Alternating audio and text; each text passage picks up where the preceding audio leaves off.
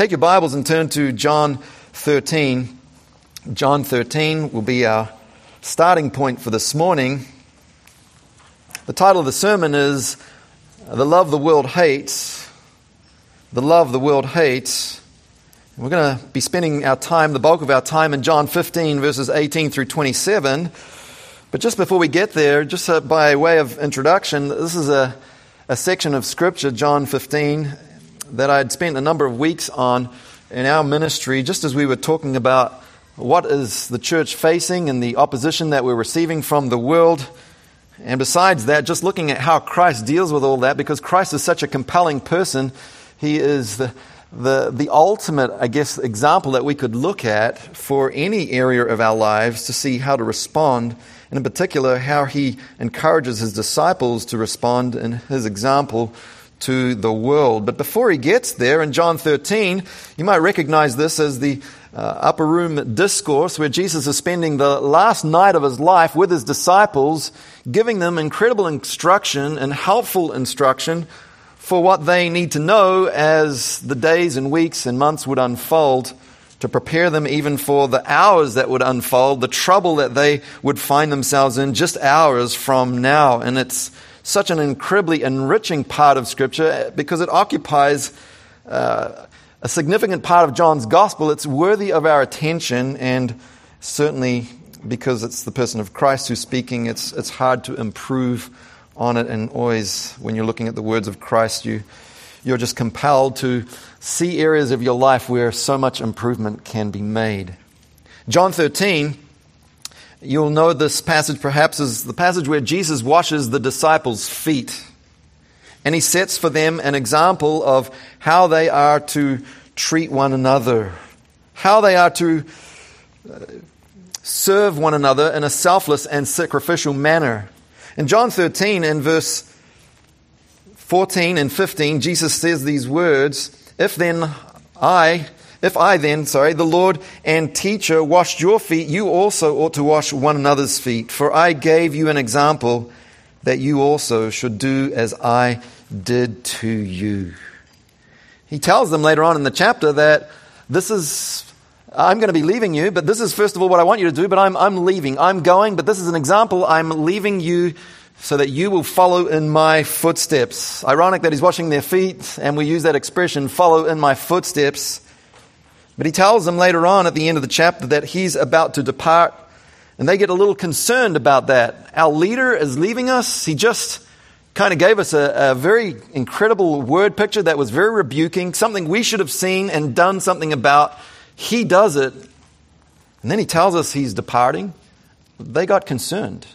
Whenever your leader is leaving you, that is a little bit of a heart check moment where we might get concerned. And he tells them in chapter 14, verse 1, don't be afraid about that. Don't let your heart be troubled. Believe in God. Orient your mind towards God. Trust in God. Believe in me also in what I say.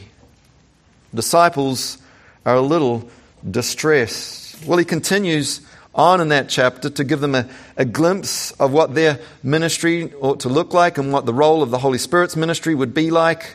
And really, by the time he gets to chapter 15, he starts to unpack how they need to relate to him, how they need to relate to one another, and how they need to relate to the world as final truths for the disciples to abide in, to think about, and to live. In chapter 15, verses 1 through 11, he tells them they need to relate to him by abiding in him, and that there's nothing they can possibly do, no fruit they could bear as believers without remaining in him. In other words, they couldn't live what Paul will later say would be the fruit of the Spirit, the love, joy, peace, patience, kindness, goodness, faithfulness, gentleness, and self-control. That cannot happen without abiding in Christ. And John 14 even reveals that kind of a life is going to require the power of the Holy Spirit to love one another at that level. So abide in me. How should a true disciple relate to Christ? John 15, 1 through 11 gives us that. He says there in verse 4 of John 15, Abide in me and I in you, as a branch cannot bear fruit of itself unless it abides in the vine, so neither can you unless you abide in me. Remaining in Christ. Then in verses 12 through 17, he tells the disciples how they're to relate to others, other true believers, and themselves and one another. The disciples, you remember, were new in the faith. They had attitude issues. You remember them even arguing this evening about who would be the greatest among them. They were immature. They were a rough bunch, rough around the edges. And it seems strange that the Lord would leave the future of His kingdom in such a motley crew in many ways. But He gives them this powerful instruction that they not need to be thinking about who's the greatest, but they need to be thinking about who can serve one another the greatest. Verse 12, this is my commandment, that you love one another just as I have loved you. Greater love, verse 13, has no one than this, than that they lay down his life for his friends. And then he bookends that command and instruction. Verse 17, this I command you, that you love one another. Incredible truths. I've given you an example of how you're to relate to one another. I've washed your feet, serve one another in that manner. Sacrificial love is key to all relationships. You need the power of the Holy Spirit to do that. Chapter 14, don't get upset about my departure. The Holy Spirit's going to help you and enable you. Abide in me, remain in me through the Holy Spirit. Keep loving, verses 12 through 17. And then he turns to how the disciples can relate to the world. How a true disciple is to relate to the world in verses 18 through 27. And the subject changes dramatically. It shifts from love to hate. Those two great contrasts in life, love and hate. But the hate here is a particular group. He says in verse 18, if the world hates you, you know that it hated me before it hated you. This is the command I want you to keep. Love one another. But as you're loving one another, as you're abiding in me, as you're living by the power of the Holy Spirit, there's certain things you need to know about the world. There is a love that the world hates. And I want to give you 7 characteristics of the world's hatred toward true disciples, true believers. 7 characteristics of the world's hatred towards true believers, true disciples, we might even say true love. And Jesus says here in verse 20, if the world hates you. He's not saying that there is some remote possibility that disciples, true disciples, might experience hatred from the world. Rather, he's describing the reality that already exists in the world. The if introduces what we call a first-class conditional sentence. Don't get too worried about that. It just means this. It's a condition that is assumed to be true for the sake of the argument. A reality that is true for the sake of the argument. If the world hates you, in other words, and you can safely assume that it does, is the way this might read. Jesus is saying, if the world hates you, and you can safely assume that it does, then know this for certain. Know that it has hated me before you. Here's the first characteristic then of the world's hatred toward true believers. It's a hatred that is pre-existing. Pre-existing. You know about pre-existing conditions on your health insurance, don't you? You go to apply for good coverage and they want to know about pre-existing conditions. Jesus is telling the disciples, you're not going to evade opposition from the world. There is a pre-existing condition in this world. It has a hatred towards me. And by virtue of association, you need to know that it's been around for a while. And if it hates you, don't think you're uniquely experiencing something that I haven't already experienced. He says the world. What does he mean by the world? Is he talking about the round globe? Is he talking about something else? Is he talking about the people, the created moral order? Yes, John uses that word quite often in the book of John. He uses the word world to refer to the created moral order, the world that's in active rebellion against God. It's humanity apart from grace. It's the fallen world system that is under the ruler of the air. The ruler of this world is identified in John 12:31, John 14:30, John 16:11, in Ephesians 2. He's identified and also in 2 Corinthians 4:4 is the God of this age. Ephesians, the ruler of this world, or he gives a slightly different definition there. You can look it up. I'm just not recalling it right now. But he's highlighting the different aspects of Satan's activity here in John, and Paul also does that throughout his writings. Satan has this world as his domain, and his minions are people who give themselves over to this world and its pleasures. They love this world. They love this world system. He deceives them into thinking this is all there is. This is where life belongs. And so when truth comes at them, they don't appreciate it. And Jesus says you can know for certain if the world that is being led by him, that world that really includes the scribes, the Pharisees, the Jewish and Roman authorities. It includes all those who in person as well as in heart would shout out, "Release to us Barabbas." And of Christ they shout, "Crucify him." That world that thinks that way towards Christ, you know for sure that if you come up against them, it has hated me long before you experienced it. It's a pre-existing condition. Sometimes we might think, well, I wonder if Jesus just wasn't so radical, would he have gotten so much opposition? Maybe if he just hadn't been so confrontive, like denouncing woes to the Pharisees, calling them whitewashed tombs, vipers, brood of vipers, it's like John called them. These guys seemed like they were just bringing it on to themselves. You do a good communications class and you learn how to skin friends and influence people, don't you? That's the guy that wrote the book. How to win friends and influence people, that's right. No, when truth intersects with the heart of man, when true love intersects with the world, this is how the world responds. Jesus says, if it hates you, know that it hated me first. It hated him at his very birth. Do you remember King Herod, the megalomaniac at Jesus' birth? It wasn't too happy when he found out that another king had been born, a baby. And so what does he do? He issues a decree to wipe out all the children under 2 years of age so that his position, his prominence would not be threatened. He was a grossly insecure man who had a lust and quest for power. And anybody who's putting and promoting themselves first is not going to appreciate the truth and the true love that Christ comes to offer. But this wasn't the only time Christ experienced hatred. All throughout his ministry, there was opposition. In John 5:16, the Jews were persecuting Jesus because he was doing these things on the Sabbath. And verse 18 goes on and says the Jews were seeking all the more to kill him because not only was he breaking the Sabbath according to their tradition, not according to the Mosaic law, but according to their tradition, but he was also calling God his own Father, making himself equal with God. Shock, horror. They could not handle the revelation of who Jesus Christ was. And it exposed latent, pre-existing hatred in their heart. In John 7:1, the Jews were seeking to kill him. In verse 32 of John 7, the chief priests and the Pharisees sent officers to seize him. John 8:59 and 10:31, they picked up stones to throw at him. And in John 11:47 through 53, we see that they plotted to kill him.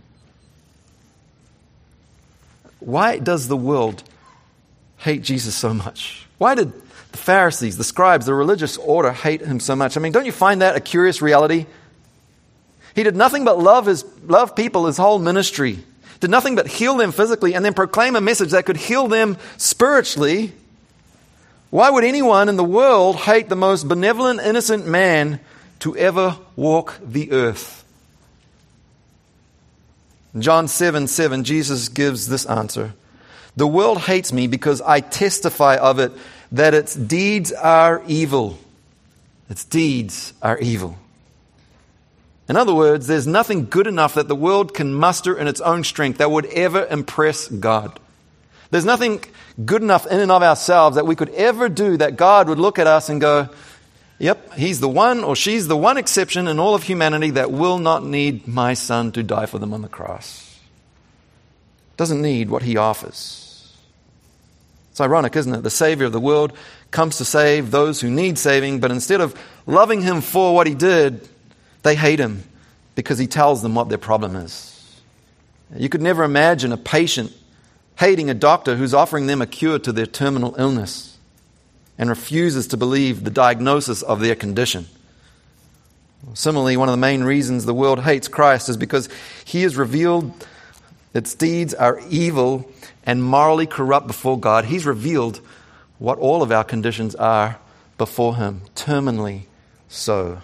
We are dead in our trespasses and sin, as Ephesians 2 tells us. Well, that's why the world hates Jesus. He says here in this verse at least, and he tells his disciples not to be taken by surprise that they're on the receiving end of the world's hatred, because it's a pre-existing condition. Pre-existing. Now in verse 19, he continues to explain why this hatred exists towards his disciples. Not only is it pre-existing, but it's a hatred that is preferential, non-inclusive, intolerant. He says in verse 19, if you were of the world would love you as its own. But because you're not of the world, but I chose you out of the world, because of this, the world hates you. Not a real positive message. Not the one you would advertise to really pack out the stadium if you were wanting a crowd. We hear a lot, don't we, about the talk of tolerance and inclusion in these days. Terms that should pack out a stadium. Inclusiveness, tolerance. But when you boil down how those words are being used, they don't really mean what they're being defined as, do they? In fact, it seems more like they're pseudo-maxims designed to nobilize that which is really offensive to a holy God and to conceal the real hatred, the real agenda of the world towards Christ and his followers.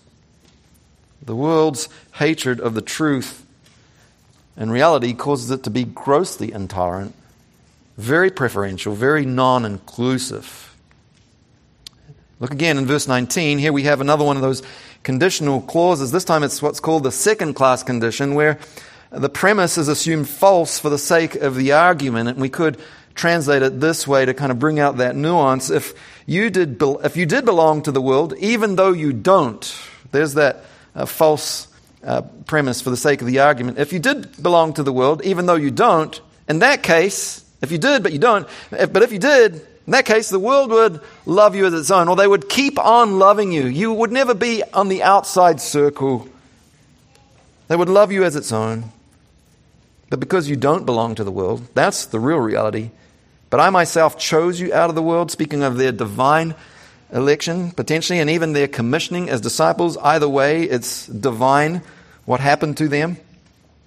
Because of this, for this reason, the world hates you. Jesus is stressing their selection and their separation. Separation from the world, to be in the world but not of it. Separate from the world but not separate, to be isolated from the world but to remain in it. And their selection. Selected and separated from the world to be all sold out for his mission. To carry on the mission that Christ had inaugurated. To carry on the gospel. That's why they were chosen out of this world, so they could be his lights.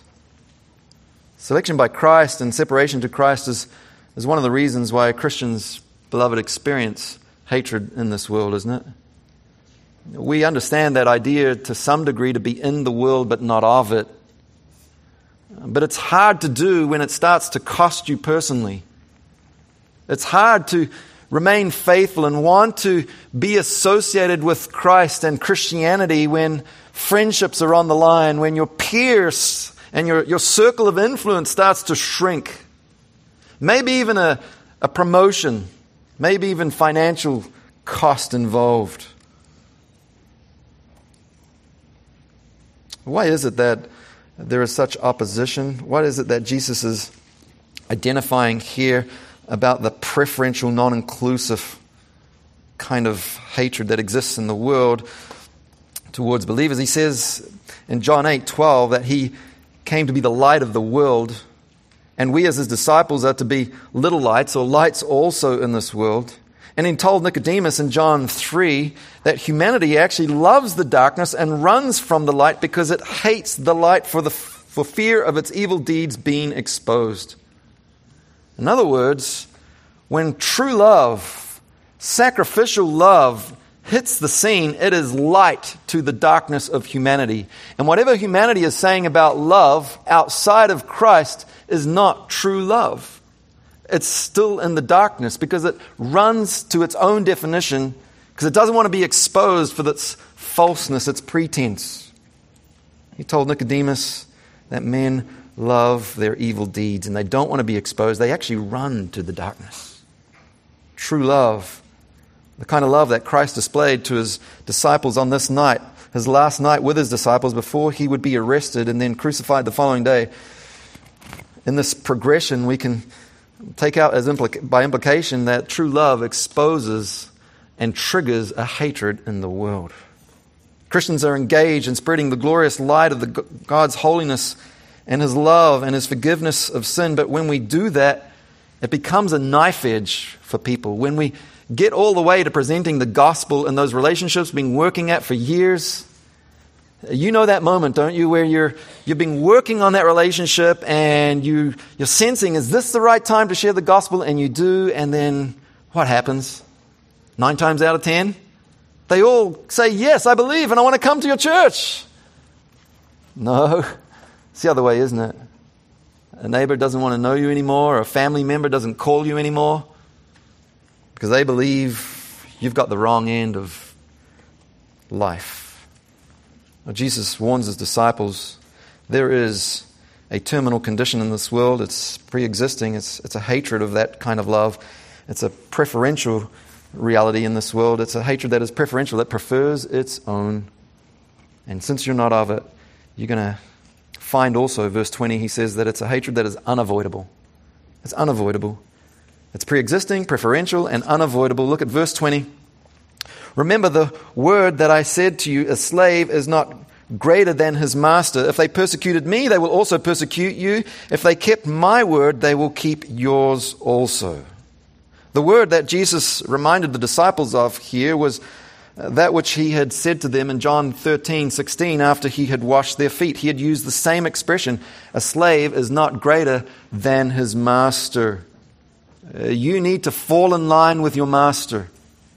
The principle that he used there was to apply to his disciples and emphasize to them the need for humility in relationships and mutual service. Here he uses the same statement, the same truth, but this time the target is not one another, not the disciples, but the world. He explains why his disciples would experience not hospitality, but hostility from the world. If they persecuted me, and many of them did, then know this, they will persecute you also. It is unavoidable. Thankfully, that's not the whole story, though. He said, if they persecute me, they will also persecute you. You won't escape that. But if they kept my word, and some of them did, then some of them will keep your word also. There will be maybe the 1 out of 10 or whatever the ratio is that will keep your word, that will listen to you and say, you know what? I do want to know more about that person you live for. I've noticed your life is very different. I do want to come and hear a sermon from your pastor at your church. Tell me more about that. There will be some of those experiences in life, but it's not the norm. One of the best ways to see how Christ's statement played out is to look at the early preaching of the apostles in the book of Acts. The Acts of the Apostles, we sometimes call it. And in Acts 2, 37 through 41, Peter preaches his first sermon, 3,000 people get saved. It's an incredible sermon. It's an incredible occasion. People are pierced to their heart. We're told in verse 37, they cry out, what must we do? It's like the perfect evangelistic opportunity and the perfect response from your evangelistic efforts. Everybody would love that. 3,000 people and a church is planted. That's incredible. Then in Peter's second sermon, more people are saved. And we're told in Acts 4:4 that the church stood at about 5,000. He's preaching and having incredible impact. They're hearing his word on this occasion, and they're not persecuting him yet. He might have even been tempted with a little bit of pride to think, Jesus never had that kind of a result. You remember Peter. I hope at this point, it's not recorded for us, but I'm confident he's not experiencing that.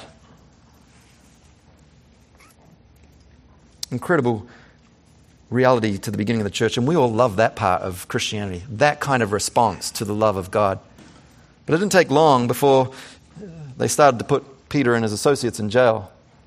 In chapter 5, they get thrown into prison, but the angel of the Lord came and released them, and they continued on preaching, even though they were told, don't do it, from the magistrates, from the authorities. You're not allowed to preach anymore. You're having too much an impact on this society. We don't like it. Your influence is outshining ours. It's exposing us. They didn't say that part. They never would. So they flogged them and ordered them not to preach and release them. But did they stop? No. Acts 5:42 we read, and every day in the temple and from house to house they kept right on teaching and preaching Jesus as the Christ. How do you respond? How do you respond? How will you respond if our rights and privileges as believers start to shrink? If we start having those opportunities taken away from us, if it starts to cost us, if the world's hatred ramps up against us to this level, what are we going to do? Are we going to respond like these faithful apostles? I love that statement, don't you? They kept right on teaching and preaching. When they're thrown into prison, start a prison ministry, right? Just keep on right on teaching and preaching. Doesn't matter where you go. Well, after telling them the world's hatred was unavoidable, Jesus tells them the cause of it. Why would they face venomous opposition? As he's outlined in 18 through 20. Look at verse 21. And here we get our fourth characteristic of the world's hatred. It's a hatred that is ignorant ultimately of God. Verse 21. But all these things they will do to you for my name's sake, because they do not know the one who sent me. Wow. The cause of the rejection and persecution is not because of who they are, but because of who He is. Notice that.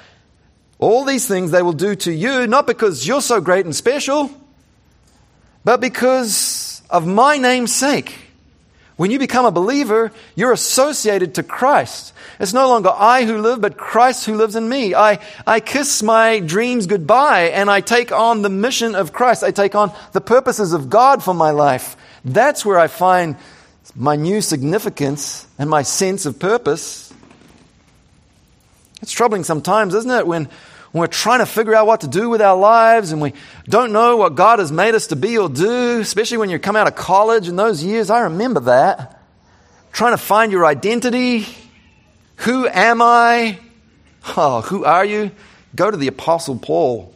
It's no longer I who live. He gets rid of that personal pronoun that seems to obscure so much clarity for life and its objectives. Galatians 2:20. It's no longer I who live.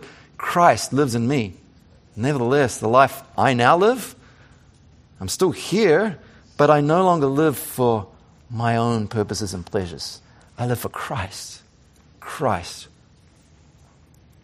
The world can't stand that. It has a hatred towards that kind of thinking because ultimately it doesn't know the one who sent Christ, who was sent, or who doesn't know the one who sent Christ. That's right. And it can't stand His name. You'll be persecuted because of my name's sake. For being associated to me, this is what's going to come. Jesus revealed this all throughout His ministry. It wasn't just a one-off surprise for the disciples on this night. Had they been paying close attention, they would have heard Jesus emphasize this over and over again.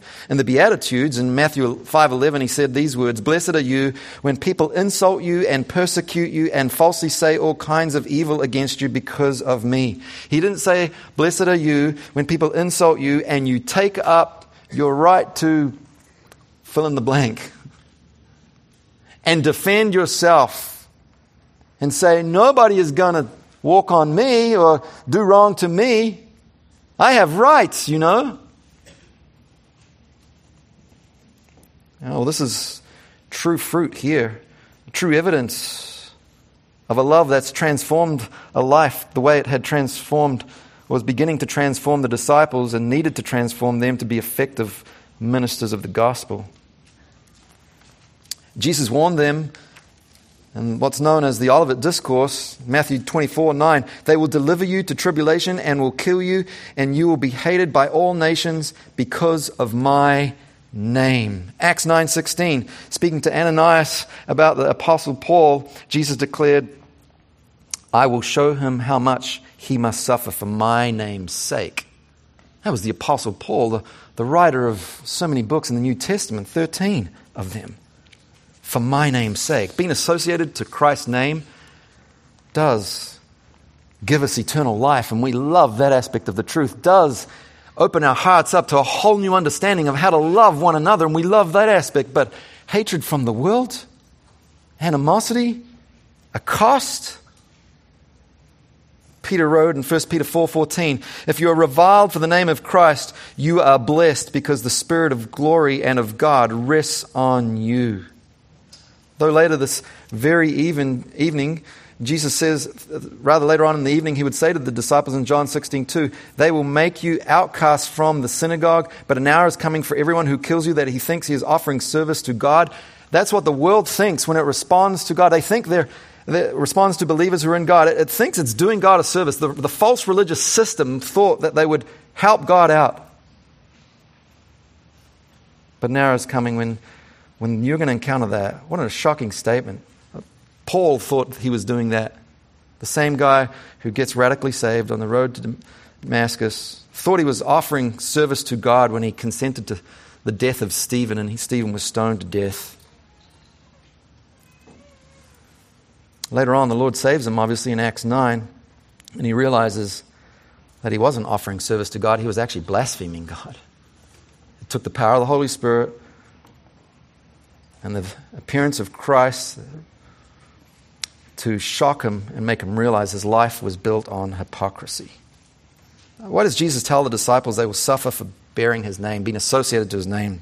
I think part of the reason is that we often get wrong expectations, don't we, about what it means to follow Jesus. I think Jesus is calibrating his disciples to think rightly about the cost of following him. Wrong expectations can contribute greatly to disillusionment, discouragement, and troubling distress. A person trying to believe that this is what Christ is, they later come to find out, oh, that's not what Jesus is, that's not what the church is, that's not what Christians are about. I don't know if I want that anymore. The rich young ruler had wrong expectations. Judas had wrong expectations. He thought Jesus was only worth a bit of money, a few silver pieces. That's what Jesus meant to him. Hymenaeus and Alexander, 1 Timothy 1:20, they had wrong expectations. Alexander the coppersmith did Paul much harm. He had wrong expectations. And this continues today, doesn't it? Wrong expectations about the truth. Let me quote you an article that I came across a few months ago about a pastor, a former pastor, which seems to be a current trend in evangelicalism right now, to be a former pastor and then come out and speak against the church and how you were so badly hurt by the church. Former pastor who most recently led a church called Grace Family Fellowship in Missouri renounced his Christian faith. Oh, that's so trendy. That's so cool if you can renounce your Christian faith and act like an insider who's got the real scoop. Look, dead people never have the real scoop. Like, all he's finding out is that he was dead all along.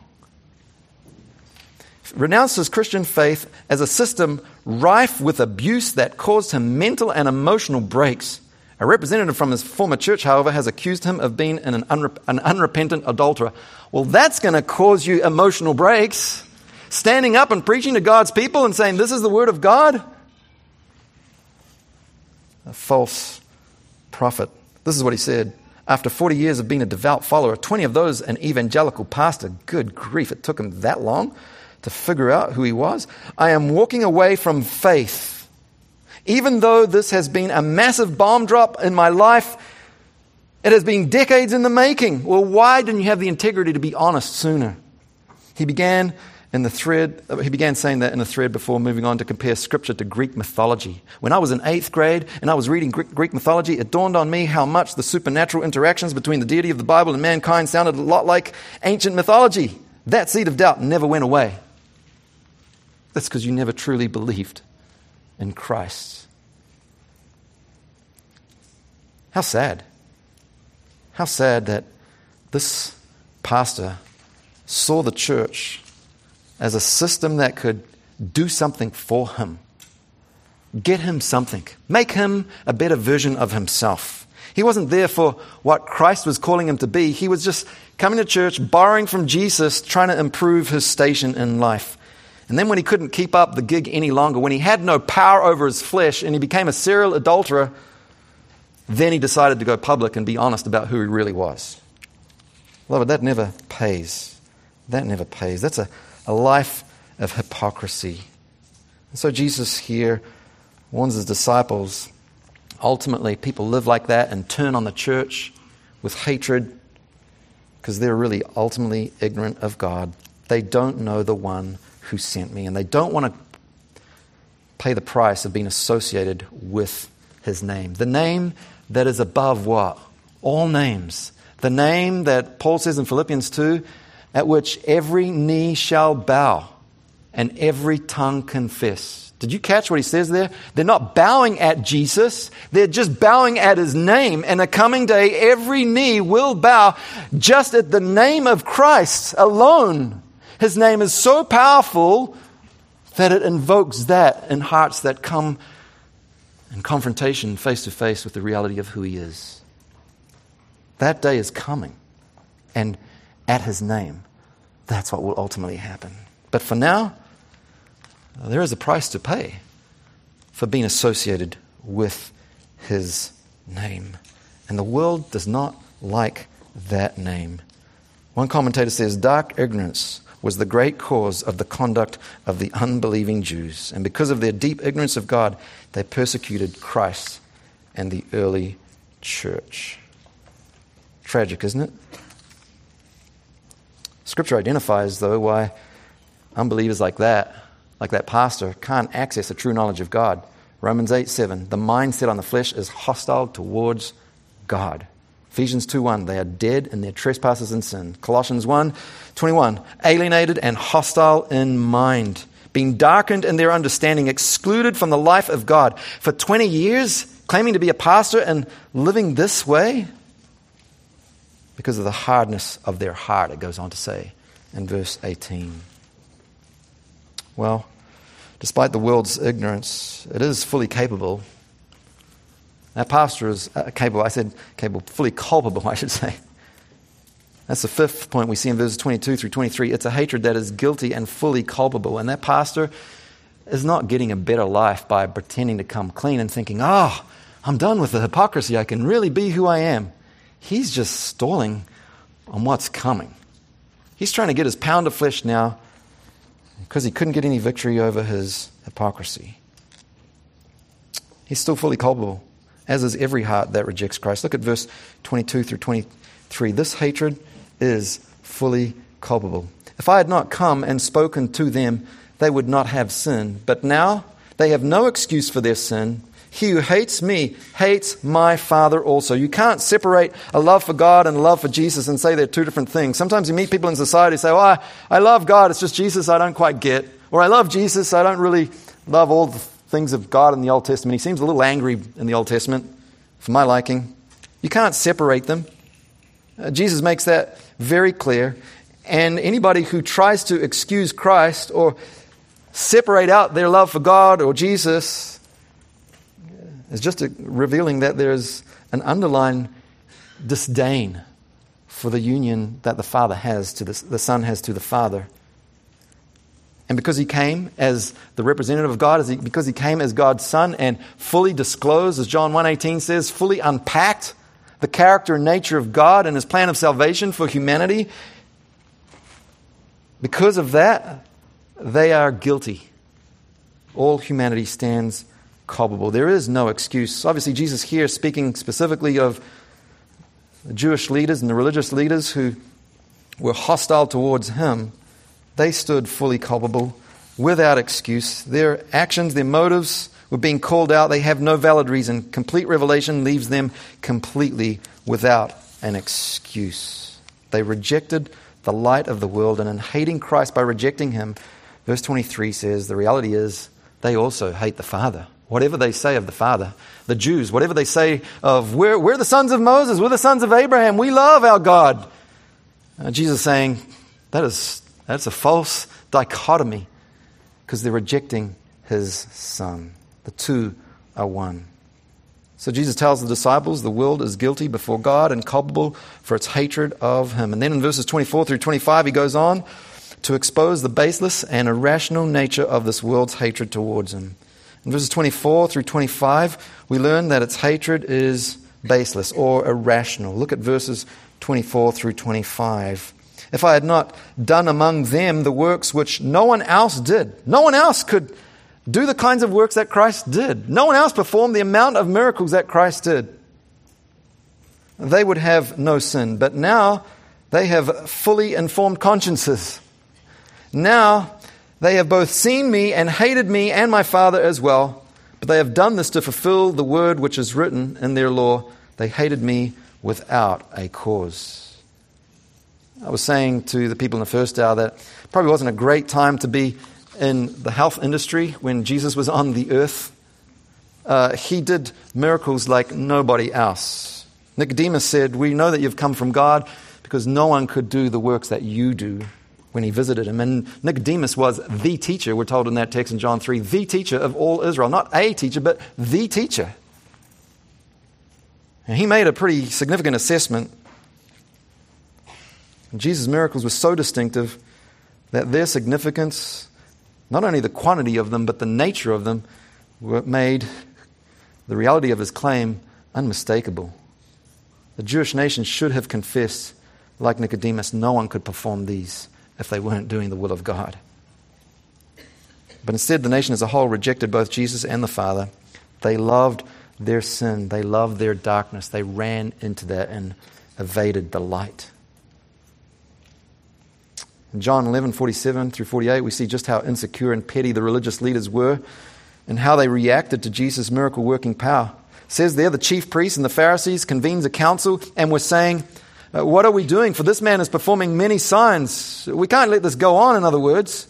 "If we let him go on like this, all men will believe in him, and the Romans will come and take away both our place and our nation." They saw his works that were unparalleled as a threat to their status and their comfort in life, rather than a merciful revelation for them to consider and change the way of their life. So to reject Christ in the face of such evidence, such overwhelming evidence, was completely irrational. And Jesus said they did it to fulfill Scripture. And the Scripture says they hated me without cause, without any reason or real rational understanding. You know, sin is irrational, isn't it? You see people caught up and do the most ridiculous things because of their sin. They try and cover their tracks and they get caught. As a pastor, sometimes the most grieving things is having to deal with counseling people in situations of marital infidelity. And it never ceases to amaze me how sometimes those partners go to great lengths to cover their tracks, thinking they're not going to get caught. Sometimes we do that in our own lives, don't we? Sins we've cherished for too long, not trusting that Christ can deal with it. And we become irrational in our understanding and foolish and darkened in our thinking.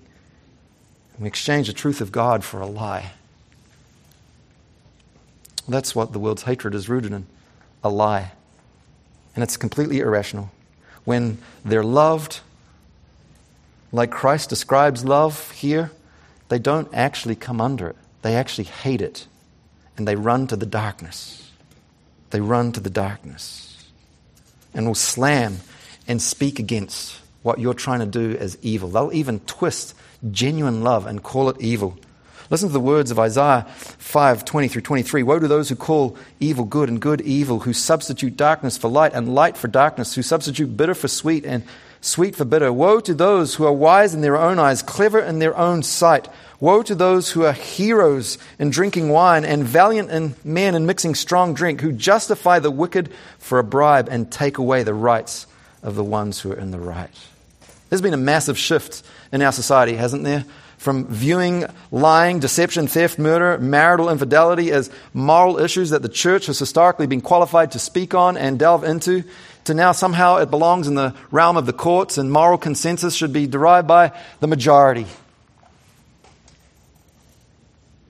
And anyone who calls such things as these as sin is seen as narrow-minded, employing potentially hate speech, and maybe they're even a domestic terrorist.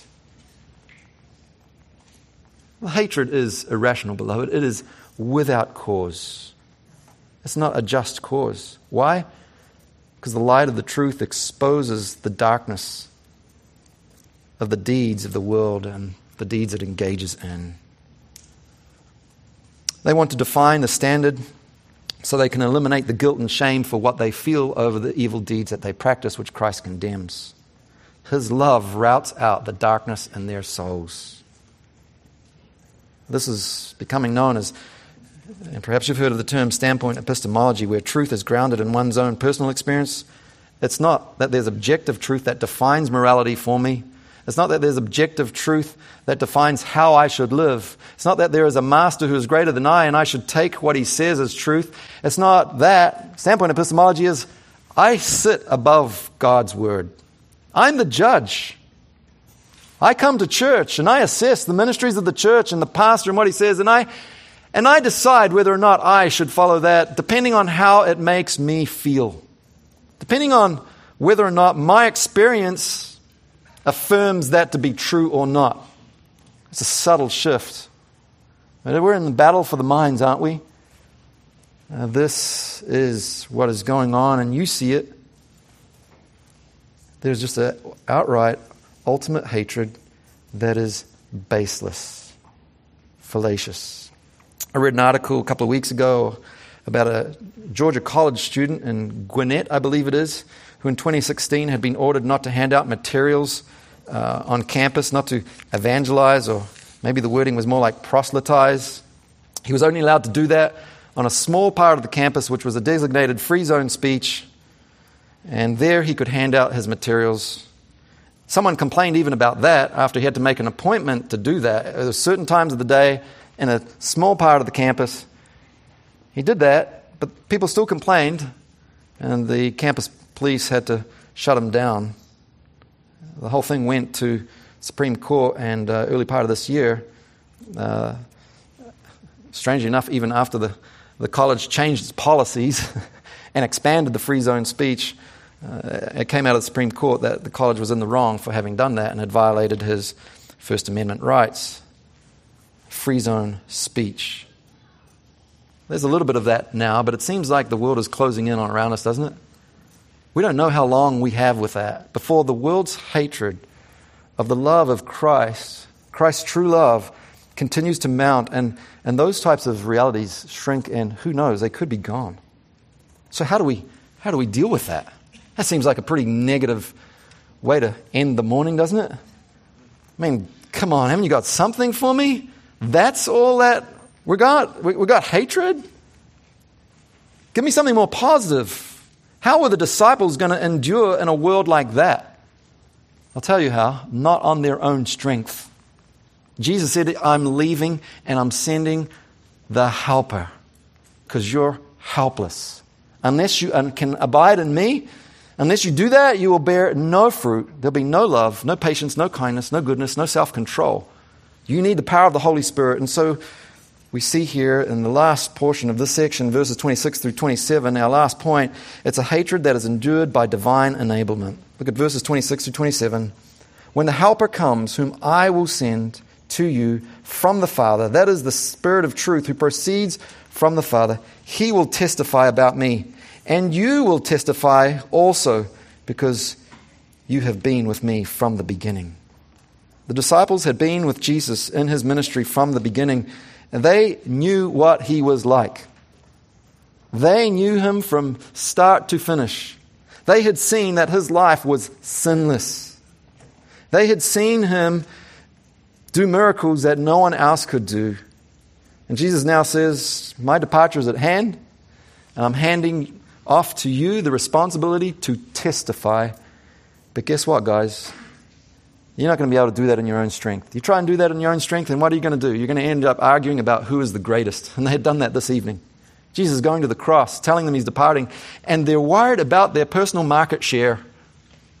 Who's the greatest? Oh, me, of course, Peter says, because he's got the most vocal authority in the room. James, John, I would have loved to have been a fly on the wall for that squabble, wouldn't you? Just to hear them.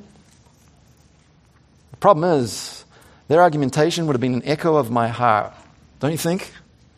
Maybe I should say that in this way. Their argumentation and their clamoring for prominence and significance would have been the echo of our hearts, wouldn't it, beloved?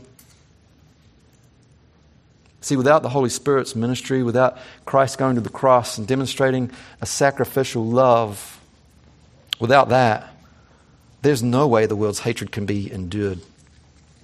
It can only be endured by divine enabling grace.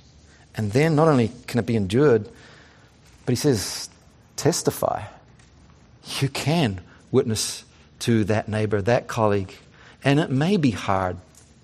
And it may be painful with that family member who's ostracized you. But you can endure that through the power of the Holy Spirit and keep praying. Keep praying that the Spirit of God that's enlightened you about the darkness you were once in and brought you to the light will do the same to them. And that their testimony, as yours, would be one of His utmost goodness, of His grace, of His enabling power, of how it enables us to overcome the ugly hatred of the world towards true love. Let's pray. Father, we thank you for your word. We thank you that it does expose us for who we are. Lord, it's hard to believe in our small minds that when we love one another, it won't always be received the way we sometimes anticipate it would be.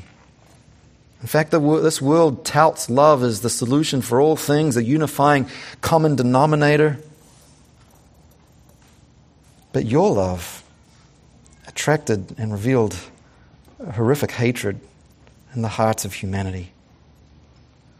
You offered them a solution and they crucified you for it.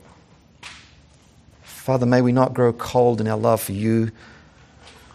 May we endure through the enabling grace that you give us through the help of the Holy Spirit, your Holy Spirit, who enables us to testify of your love by firstly transforming us so that we can serve those most difficult relationships and prove that the love, sacrificial love that you demonstrated on the cross and by washing your apostles' feet,